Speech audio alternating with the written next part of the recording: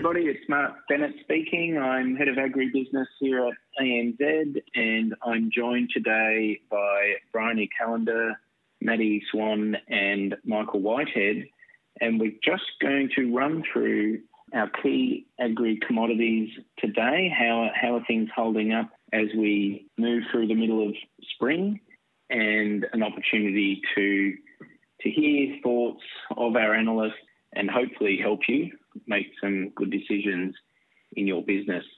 As an overall, it's hard to keep track these days about which iteration of COVID-19 we might be up against or in, particularly for some of us who are still sitting in Melbourne metropolitan. But look, it's fantastic to see out there across the regions generally that the season has continued to perform pretty well. It's especially good, I think, still in some spots where it had been poorer for longer. And we can only now hope at this critical period that, the frost stays out, the rain stays away, maybe the final rain comes in. Hard to please everybody. But I think, again, we're talking at the moment about things looking pretty good, could have been worse if we cast our minds back for the things that could have gone wrong. Hasn't really happened. So let's hope we can see it through in this next critical 4-6 weeks. And, from a seasonal point of view, things really good. The world of COVID, it continues to impact without necessarily crashing anything here, agri-related. It's been difficult for our processing sectors, our meat processors, I think, to deal with the shifting rules and regulations. But in the main, we've seen supply in the shelves, supply coming off farm, more so now as we go into spring sort of flush periods. And, everyone through the supply chain, I think, has been really flexible beyond the farm gate, which has played an enormous hand in keeping food supply smooth and prices relatively stable in what has been a continuing strong commodity price environment. Beef is sort of through the roof. Wool is kind of off the floor. We've seen grain prices generally hang on, even with some of the persistent sort of strength maybe of the Aussie dollar at closer to 70 cents than 60 for a while now. Takes a bit of gloss off, but we've also got interest rates at record lows really for most borrowers out there in the market, that as low as they've ever seen. So, it's looking really steady, really solid. Let's hope it finishes out, because there's a big chance, I think, for farmers across Australia this year to collect and make up some ground on some poorer times. And there are others, of course, that have had a pretty good run over a couple of years, and an opportunity really to consolidate and maybe think more towards investment and growth again. So really good period we've just been through, I think. And to talk more specifically through the commodities, I'll introduce our first speaker today, Michael Whitehead. Welcome to the line. And beef prices obviously really strong. What do you make of the strength in this market at the moment? Thanks, Mark. This strength in beef prices is intriguing for all observers in the industry. If we think back to February this year, that's when the Eastern Young Cattle Indicator went through 700 cents. Pretty soon after that, people were saying it was too high and would have to go down.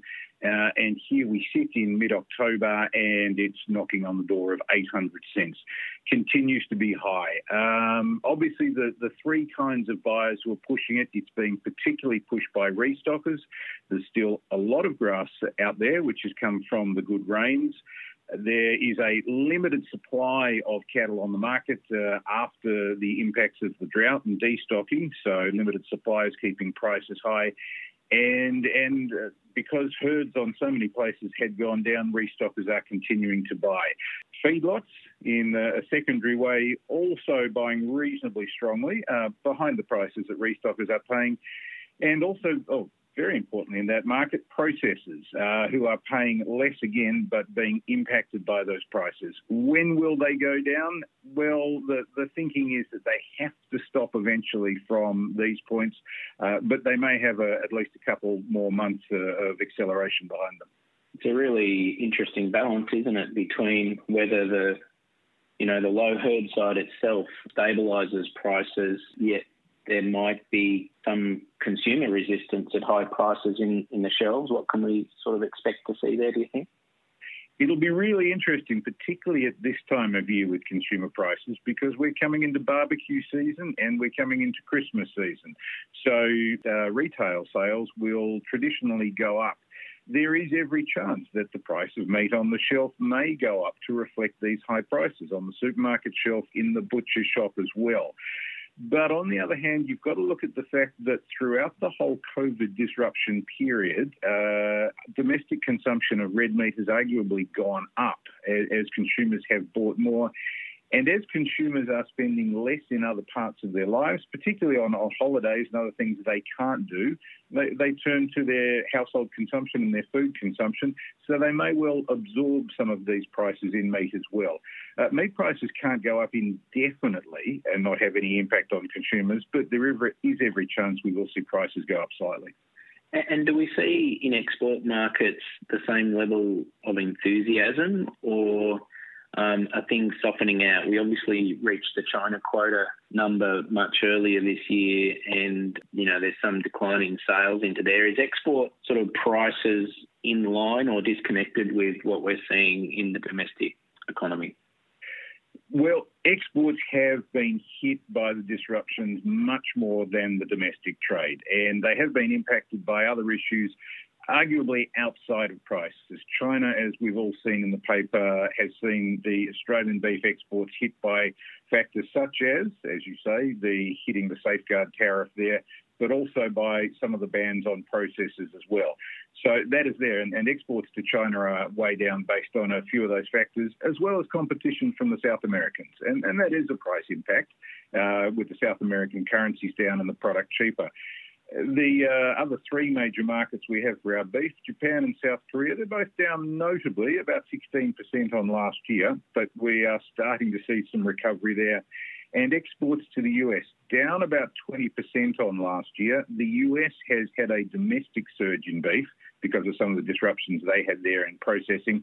And once again, we're seeing that South American competition, which is both a volume play and a price play coming into the US market. South American exports we have known about for years, but we'll have to continue to watch in those major markets. Thanks, Michael. All right, well, an important feature of our horticulture market in recent times has been the real success of nuts, particularly almonds and macadamias, as we've seen really amazing export sales success, a really sought product for its health attributes and benefits. So, Michael, can you put us in perspective here? The nut story's been strong. Will it continue to remain so? Mark, the nut story has been one that's been in the agricultural media for a while now. It's an interesting one because there's so much discussion in our industry about investment and institutional and corporate investment into agriculture. And you could argue that the nut story in Australia, almonds, macadamias and others, has really attracted that corporate investment, and it continues to attract it. We continue to see a lot flowing in, a lot being planted. And on the important side, the returns, we are seeing those strong exports. It is intriguing to see that Australia's nut exports, which in 2018-2019 went to $1.1 billion, are higher at that point than Australia's total fruit exports were only 3 years earlier. So absolutely, they continue to grow in exports. Where will they go in the next couple of years? There are COVID-related uncertainties, but they are grey areas and uncertainties. They may well remain strong, but we just have to see what some of the impacts, particularly into the key markets, will be. Yeah, and how do we describe the investment landscape here? I mean, for these 6 plantings, there's a lot of upfront costs, time to bearing and production, which can be a few years. And so a lot of capital invested. What type of investor is attracted to this market, and is that planting growth ongoing, or are we seeing a stabilisation, particularly as we've seen water become less available over the last couple of years, this year aside? It is interesting to look at the investment into the nut industry in Australia and compare the rationale for it to investments in other major sectors, whether it's livestock, whether it's annual crops, whatever it may be. If you look at the investor who's looking at nuts, yes, there is the upfront planting and a lot of what's required then. But then you could arguably say, in a way, it is set and forget after that. It requires the water, but certainly not the same kind of work needed for some of the agricultural investments. So that attracts the institutional investor who can see what the export demand will be, or the story of that, particularly into China. As you say, they can see a world where the consumer is getting healthier, trying to get healthier and making nuts part of their diet as well. And also a story where, apart from Australia, there really are very few competitors. The US is a major producer of nuts, far bigger than Australia, but after Australia, there really isn't that much other competition. So it keeps the market particularly strong. The issue of water is one that does create some questions and some uncertainty over investors globally. They are looking for what the certainty of water allocations and some kind of idea of what water prices will be. But that is one which is continuing to play out, and investors will put that into their risk rating as they work out what they'll do. Yeah, thanks. It'll be interesting to watch as more volume comes in off our crop and whether that pressures prices or not. But again, export dependent, Aussie dollar exposed, and I guess with a key competitor being the US or California more specifically, we do have that seasonality that, you know, gives us maybe to a fair degree fresh product into the Asian market on our own. Absolutely. And look, I suppose the other big point to raise there is the change that we're seeing. Almonds have always been the predominant nut for production in Australia. What is really interesting to see is that macadamias now account for around a bit under 20% of our total nut exports. Almonds account for around 3/4 of the volume and about 2/3 of the total exports. But macadamias really have a price premium on them. As I say, about 16% of the exports, but 26% of the value. So the premium there continues to be realised. Thank you, Michael. Now, turning our attention to the sheep industry, we've really loved seeing the success in sheep and wool over a fair period of time now, but I'll introduce Maddie to update us on sheep markets. Maddie, the prices have been strong and ongoing, but I guess there was concern for a while there, particularly in the southern processing sector, as Victoria went into lockdown and the capacity to process and supply the market was a hot topic and in question. How have we emerged from that at the moment? Yeah, thanks, Mark. We certainly have had a period of some downward pressure on prices for a few months now, but the good news is to see that we really have emerged strongly out of that price decline in recent weeks. So now we have the National Trade Lamb Indicator sitting at over 800 cents, just slightly below where it was in 2019, which is a huge return to form after the past few months. We also have Victorian meat processing capacity basically back to full capacity, which has helped drive those prices. So the other drivers really is down to a really good season, which has meant a good lambing rate and a good marking rate. So there's lots of lambs on the ground and lots of grass in the paddocks. So there's a lot of demand from restockers. And you'll see just when we compare prices between different categories of sheep, that the restocker lambs really are jumping away a lot quicker than heavy or light or trade lamb prices. So really it's the restockers driving that demand, and that's primarily because of the old story of supply. We've got a historically low national flock expected for this year of about 63.8 million.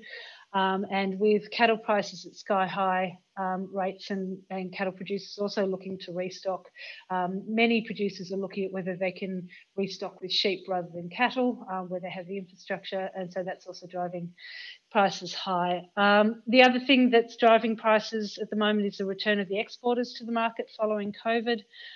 They're taking up some of the slack on heavy lambs, which had been pulling the market lower previously.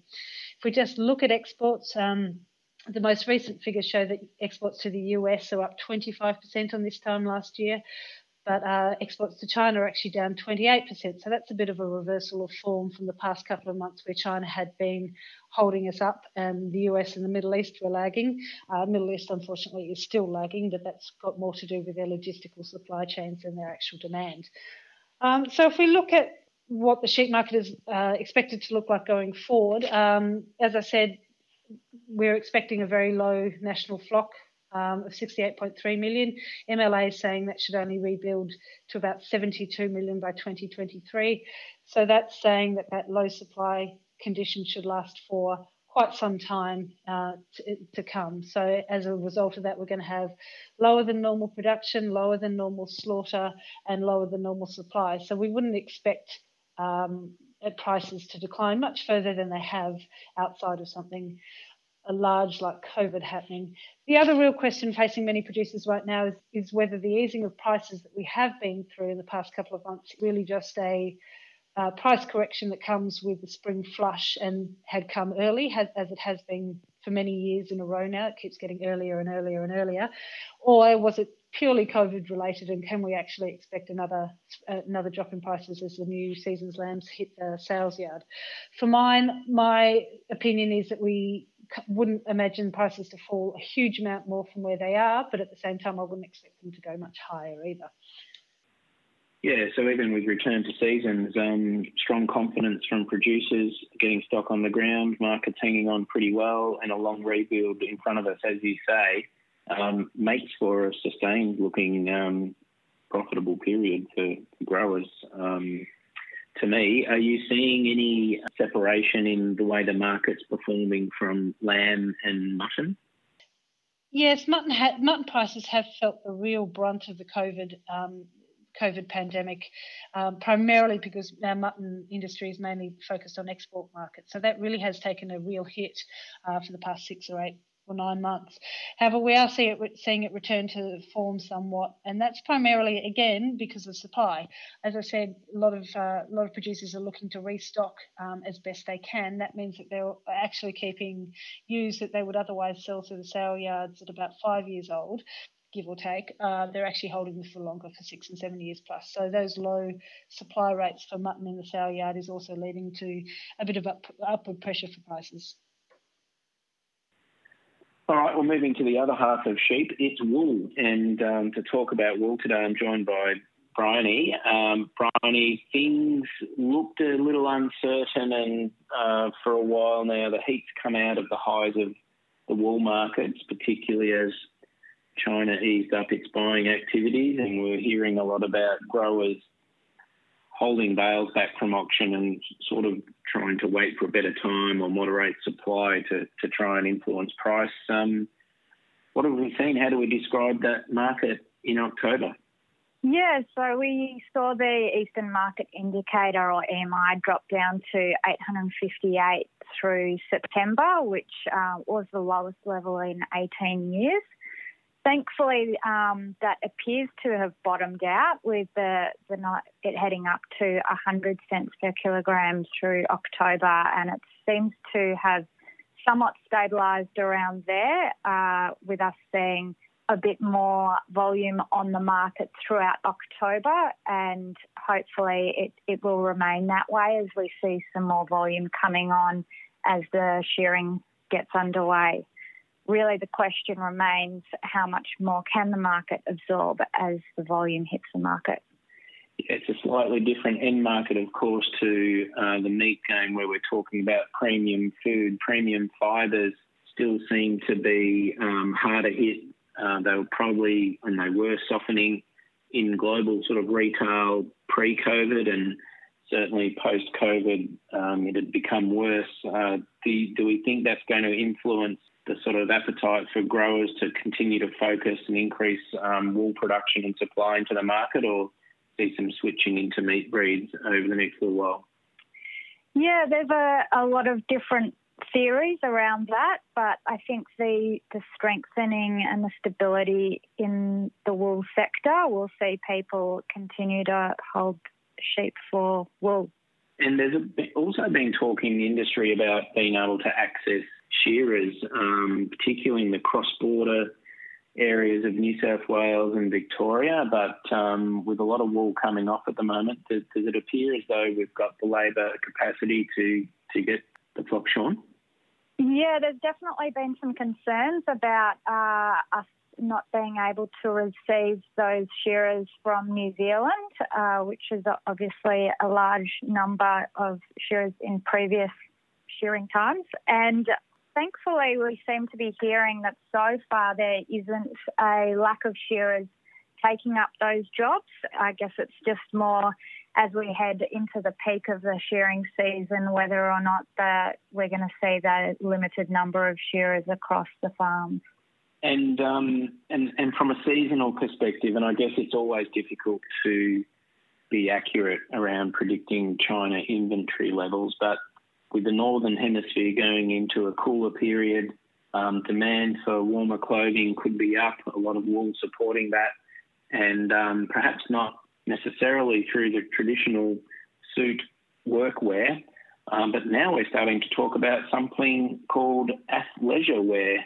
And as a hybrid, maybe you could explain that, and you could also tell me how much do you think of athletic takes place with this versus the leisure? Yeah, absolutely. Look, I think we can all acknowledge that working from home, no one's really putting on that nice merino wool suit that maybe they had previously worn to the office. Instead, we're looking for something that's more comfortable, leisure wear, athleisure wear. We can go for a walk. And, you know, it's a great opportunity for wool products to be that natural fibre, given the properties that wool has. So it'll be interesting to see as we head into the European winter where it's picked up in that market. There are also some concerns, given we're now potentially seeing second wave COVID infections throughout parts of Europe, whether or not that'll impact the retail market as well. Yes, I think the COVID second, third wave shock, as it may or may not occur, is the big caveat to a lot of this talk, isn't it? And how much that would actually impact global demand and the extent of global downturn. Because really, as we talk about the prospects of our commodities, it really hangs off this assumption that there is no second impact and that the worst of that might be behind us. Yeah, well, it's just like yet to be seen. I guess we've seen in Victoria, certainly there's been a significant impact on retail sales throughout the second wave. So how that'll be seen with the European second wave, we'll soon find out.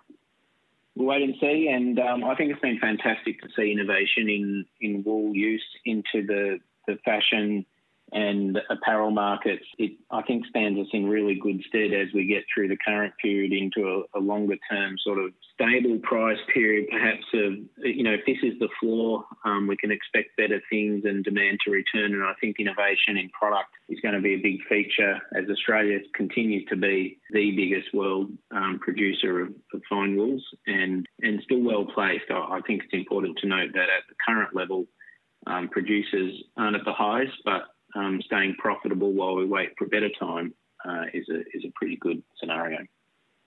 Absolutely. Thanks, Mark.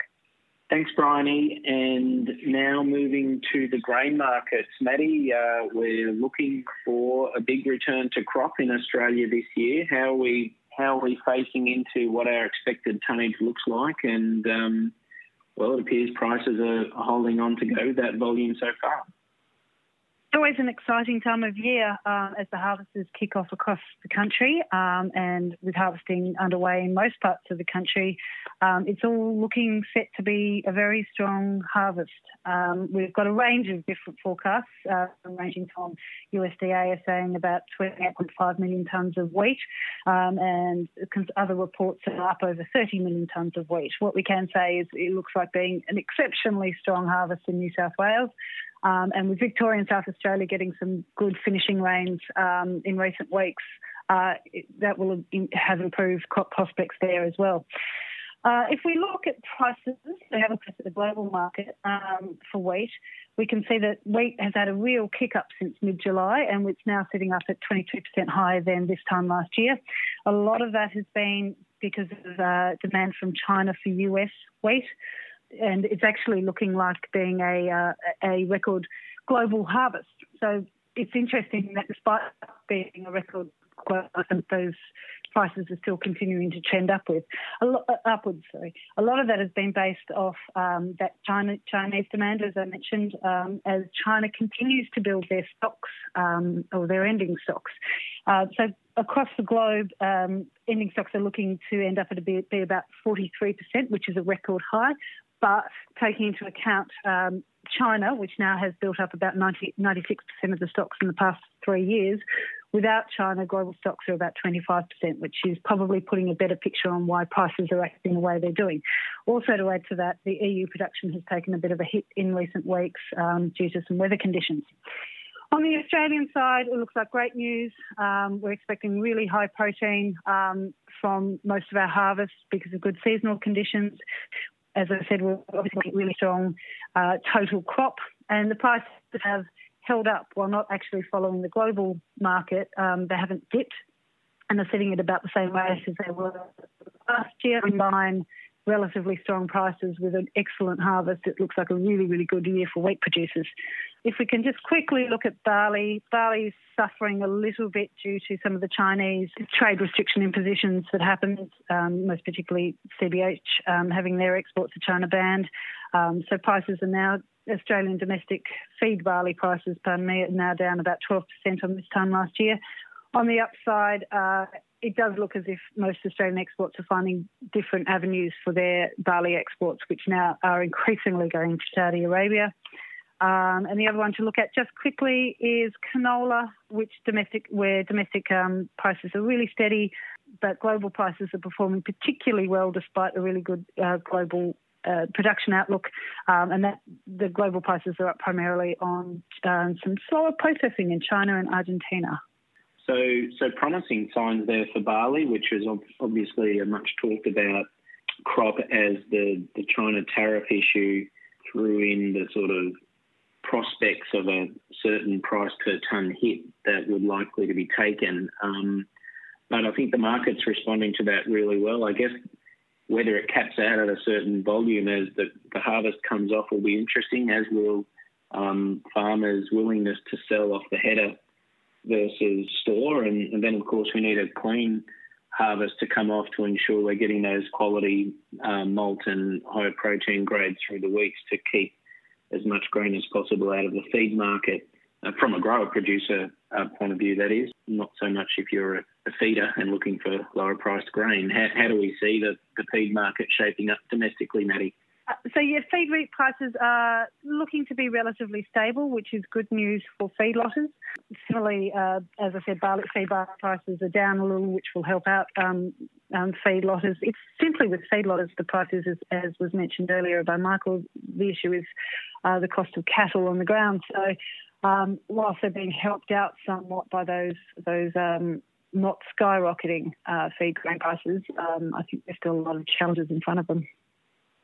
And are we expecting strong milling demand from our traditional export markets? I think Indonesia, Vietnam and the like. The prospects good there, supporting prices still through a big harvest for us? Yeah, they seem to be. There's not a huge amount of information come to light on that yet, but there's nothing as yet to indicate that anything's dropped off a cliff because of COVID. So fingers crossed, things look all right there. Yep, so physically getting the crop off is the next challenge, and it's there for the taking by the look of it, and let's hope that we can move big volume effectively into the supply chain and into export markets and make the most of what looks like a really promising thing. Thank you, Maddie. Yeah. We're going to talk sugar now with Michael, if we can. Michael, we've had good rains and a good season, bringing tonnage into our harvest, which is tailing out at the moment. What are we seeing and what are we thinking for the interim period or the next little while? Mark, you're absolutely right. It's that common theme of rain that I suppose runs through every agri sector in every report, and absolutely as important as ever for sugar.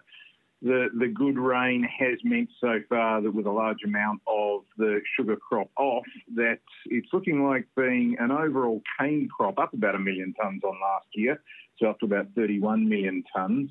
Although once you get down to raw sugar production, because the sugar content itself is down, that'll be about the same as last year, coming out to about 4.3 million tonnes. So looking good for this year. Obviously, cane producers don't want too much disruption as they try to get the last of the harvest off. But what it also bodes well for is good soil moisture. And so if there are some forecasts for next year's crop, they're looking a lot better already than they would have been a few months ago when things were drier.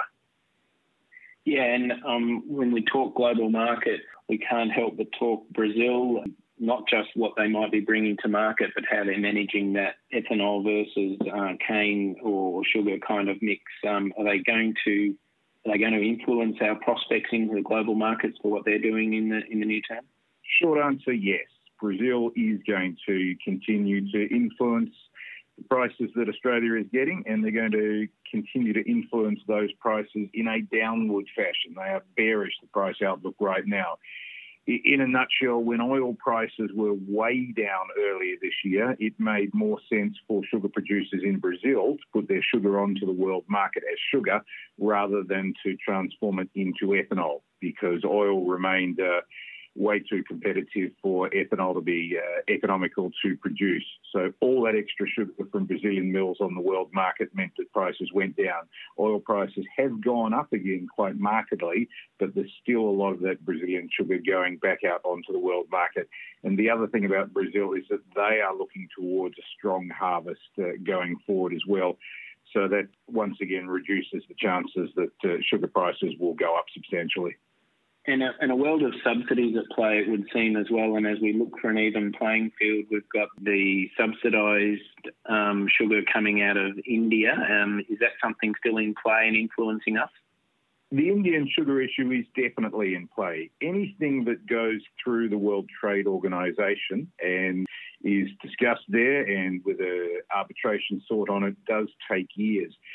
In a nutshell, Australia, together with Brazil and Guatemala, have gone to the World Trade Organization and argued that India's sugar export subsidies are unfairly influencing prices and unfairly pushing down prices for other countries.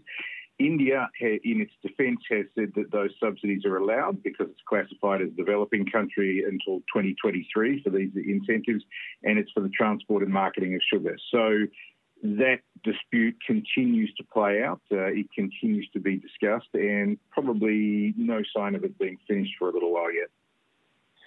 And I'm just looking at a chart on prices, and I assume it's US prices over the last 10 years. We're a long way from the highs, but there might be an Aussie dollar influence in there as well. Are we looking at a sort of stable period at about this level? Because I guess producers would be looking for higher prices, albeit better conditions, help their efficiencies. Do we expect to move far from the current sort of last couple of years where we've bounced along? If we see particularly the forecast big crops to come out of Brazil and in some of the other major producers as well, if India has another big crop and forecast ones out of other parts of the world, then there is a likelihood that those prices, yes, will remain relatively stable and perhaps move within that US 11 to 13 cents per pound mark. It's below what Australian producers would like, but it is looking like there's no great sign of upward pressure. And absolutely, we've talked about it a bit over this call, that Australian dollar, which is stronger than would have been expected several months ago under COVID, also plays a role. All right, the dairy industry's been going through a fair bit lately. We've got the Australian Dairy Plan coming to the surface, which is big debate. But perhaps first, Michael, if we consider pricing, the global landscape, dairy farm gate prices had opened reasonably strongly for dairy farmers in Australia, and our seasons and availability of water have probably gone to favour imbalance in the last little while as well. Is this pointing to a better period for Australian dairy? Mark, the phrase cautious optimism is one that perhaps we use in agriculture a reasonable amount because we don't know what's going to happen with rain and we don't know what's going to happen with global competitors. But we will say that dairy does have cautious optimism right now. The rain that so many regions have had has absolutely been beneficial. The feed is good, and if there's good feed, there's less need for fodder, and fodder costs go down as well. So that's been good for dairy producers. As you say as well, farm gate prices have been reasonable as well. And that also, while there will always be discussion and debate over what that will be, has also meant some cause for optimism. Overall, in terms of production, we've also seen dairy production go up for the first time in 3 years. It's broken back up through that 9 billion litre mark, or it's forecast to, for 2021. So it is looking, climatically particularly, that things could be reasonable for the medium term at least. It does look good, and it's great to see. Do we think that the markets can absorb the extra production that comes from our industry? The markets so far, and everything looks at COVID disruption, but the markets so far have absorbed that, both on a domestic basis and on a global basis as well. What the markets have absorbed has changed a bit as everybody's changed their lifestyles from workplaces and restaurants to eating at home and cooking at home. What that's meant is that there's been a big rise in things like butter and things like everyday cheeses that everybody's cooking with and things like plain yogurts that everybody's getting healthy at home with, whereas things like the specialty cheeses, which would have been eaten in workplaces or for entertaining, or flavoured yogurts people would have eaten at their desks, some of those ones have declined. But it does appear that the whole overall consumption of dairy products has remained reasonably strong in Australia. And cheese exports, of course, have been a big thing for our industry, particularly into Japan, but into a growing Asia, which is well supported by the sort of fast food or quick service sector. Is this making any kind of comeback and supporting growth again into that market, or are we still on hold as people are a little more grounded by COVID in our key consumption regions? As far as where the direction of Australian dairy exports go, and particularly with the COVID impacts, there is still that uncertainty. So a lot of it is yet to play out. We've seen short-term disruptions for so many ag commodities by the logistics and the freight, and now we wait to see what's going to happen with the consumption levels. If there is a good sign to all of this for whether it's cheese or other dairy exports as well, it's that the global dairy trade prices have risen twice in a row, which is really being seen by some as a sign that the demand has remained strong despite COVID and could continue to remain strong. We go back to one of the things that we've discussed with other commodities today, and that is that Australian dollar. If we are looking at our competition for cheese, for the milk powders, and for other dairy commodities on the world stage, that strong Australian dollar does remain a hindrance to some extent.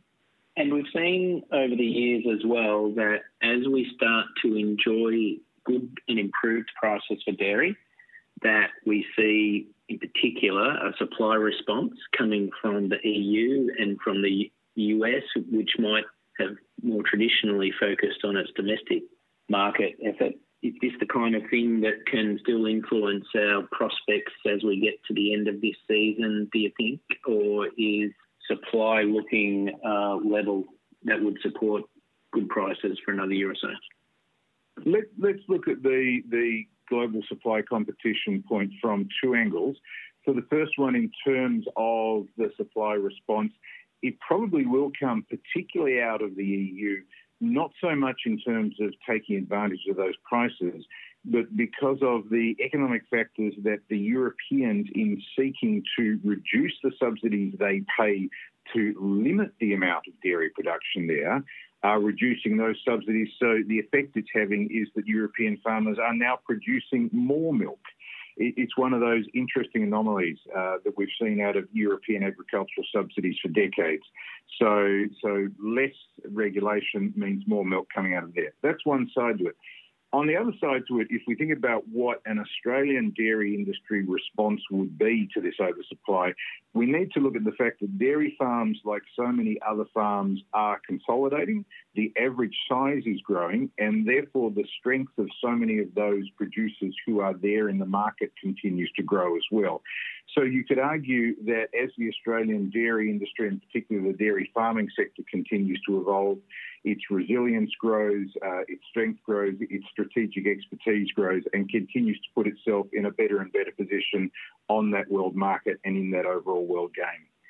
And it is interesting to see in the dairy plan this focus towards sort of cost of production and profitability ahead of output, because I think there is a recognition in there that really if farmers aren't going to be profitable, there's no real incentive for them to produce more. The dairy plan that you talk about did come out over the last month, and like any good agricultural strategy, has been the subject of much debate and continues to be the subject of much debate. As you say, in terms of profitability versus volume, it is interesting to look at the dairy industry and compare it to the wool production industry in Australia. As that overall level has trended down and down, but perhaps reached a plateau, as we saw happening with wool and with sheep numbers as well, what we saw was those who stayed in the game and were there had become more efficient, had increased their margins and had put themselves in a better position. So it will be interesting to see if dairy reaches that level that the sheep industry arguably has of plateauing and finding that new strength. Yeah, let's hope so. And I think the lower cost base is going to play an important role in profitability as we produce a bit more milk this season by the look of it. And yeah, I think it'd be wonderful to see the industry produce more again. But recognising the level that supports prices, I guess, will be part of the trick. But we might discuss the plan and some other issues that go with that next time around. Michael, investing, we've taken a section here this month or this edition to talk about an investment in agri. You recently participated in the Global Ag Investing Conference, which is held in New York, obviously digital this time around. What were the themes? Mark, this year's Global Ag Investing Conference, as you say, was online but still brought together investors from around the world and agricultural industry stakeholders from around the world. It was intriguing to see that the impact of COVID, if anything, has stimulated investment into agriculture or the prospects of it even more than most things. If we've got that focus on food security, if there is that focus on agricultural supply chains, and then on other areas as well, whether ag tech, sustainability really has continued to whet the appetite of investors. One of the other main observations to come out of the event this year was that whereas in the past the institutional investor, the pension fund, the family offices and others who are getting into agriculture, whether in the US, in Australia or globally, have traditionally been the very large ones, we're now seeing a lot of the smaller ones, those who are perhaps under $1 billion, looking at the sector and trying to work out where and how they can become involved. It must be, I think it's recognised here at least that the agri supply chain and particularly farming has proved comparatively insulated from the COVID pandemic. Is this something that's well picked up as a theme for the risk-averse or investor looking to diversify their exposures? Absolutely. The whole theme of agri supply chains, and particularly for major investors, has been how do you protect the way that your agricultural production makes its way to the end market, and how much, whether you are getting involved in the logistics, the storage, the shipping or transport, you can get it to the end point. That absolutely is a major theme, and that's why we're seeing new investment focus on those areas. But in terms of the overall themes that came out at the end and things investors will continue to look at, there were, I suppose, a number of key themes, and amongst them continues to be sustainability. How much of a role is that going to play in investment? Water continues to become more and more of a theme, not just for investors to become involved, but to see how it will impact their investment as well. The whole issue of regulation in different markets, not the least Australia, and whether that attracts or deters investment. And importantly, the whole impact of consumers, consumer expectations, social media, activism. If somebody is looking at investing in Australian agriculture or elsewhere, how do they have to work with this and how much do they have to take it into account? Yeah, great. And just to pick up on sustainability, I guess we would see it come through in the investors we see in this market, their consciousness around managing environment and natural capital well and carefully, and even seeking to improve it as part of the investment mandate, and certainly the caution that goes with buying into things that might carry, I want to use the word baggage would be the wrong thing, that there's a keenness from investors around protecting reputation and ensuring their money is supporting efforts that do the right thing, that aren't just about investing in land for appreciation or production for profit. The whole role of sustainability in agricultural investment will be a very active one in the next 3 years. Absolutely. It is fundamental, as you say, in terms of reputation, in terms of providing for ongoing efficiency of every part of agricultural production. But the industry still continues to debate issues such as the standard measurement, standard expectations, the balance between commercial returns, which you need to have at the end of the day, and the sustainability of an operation. And as we're looking to political change in states, in different countries as well, how much regulation in future may contain large environmental or sustainable aspects, and how much investors need to be ready for any of that change before it happens.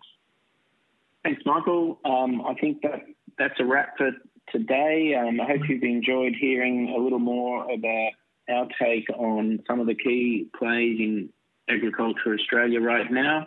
Look forward to speaking to you all again in December, when we'll know a lot more about the harvest and hopefully a more positive environment around COVID. Thank you, Maddie. Thanks, Michael. Thanks, Bryony.